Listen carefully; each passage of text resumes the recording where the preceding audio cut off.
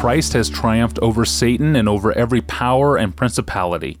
He did this through his death and through his resurrection from the dead. And so why does Satan still exist to exert his rage?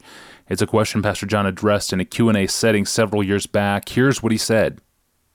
If God is sovereign, then it's clear that he could destroy Satan at any time. Why does God allow Satan to live? Let's make sure that we agree that it's true, that God could take him out anytime he chose. Because I think there's some who would say, he really can't because of rights or authority or independence or free will that Satan has.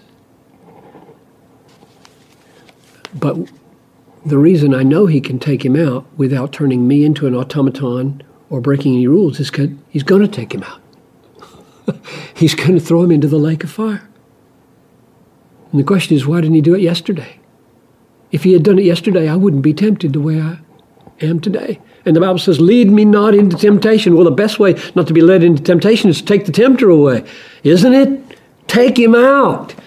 I've got sin in my life of plenty to get me to have a struggle. I don't need Satan on top of this sin that I have to make my life miserable. So God, take him out, because you have a right to take him out. You have the power to take him out. You're doing nobody wrong when you take him out. Take him out. And he doesn't do it. Why?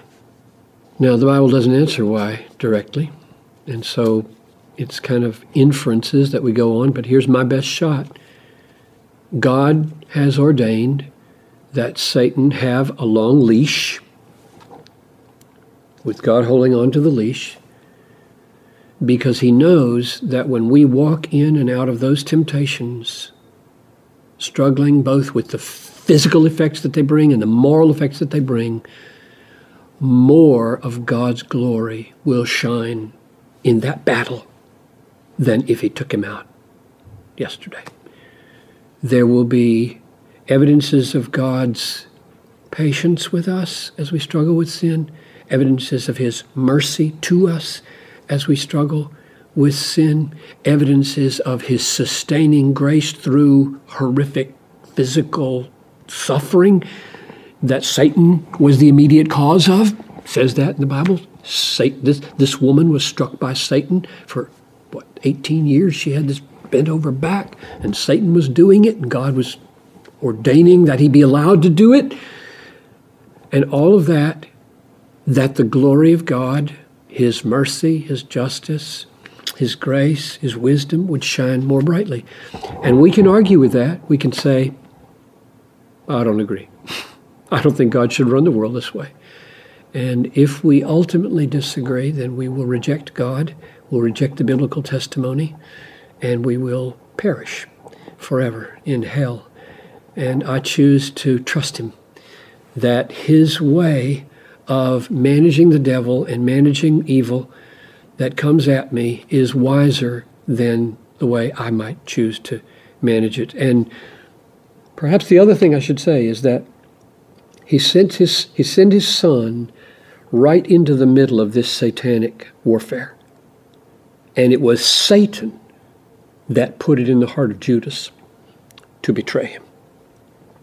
So Jesus exposes himself to the horrors of Satan's deceit and lie and murder. He's a murderer from the beginning and a liar, and dies in order, it says in Colossians 2:15, to make a public display of the principalities and powers in his defeat of them.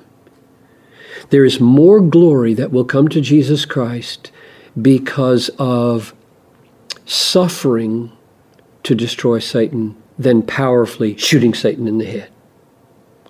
And there's more glory that will come to Jesus Christ by our sharing in the sufferings of Christ, holding on to his supreme value, than if we had been able to say, Satan depart, and never have another problem.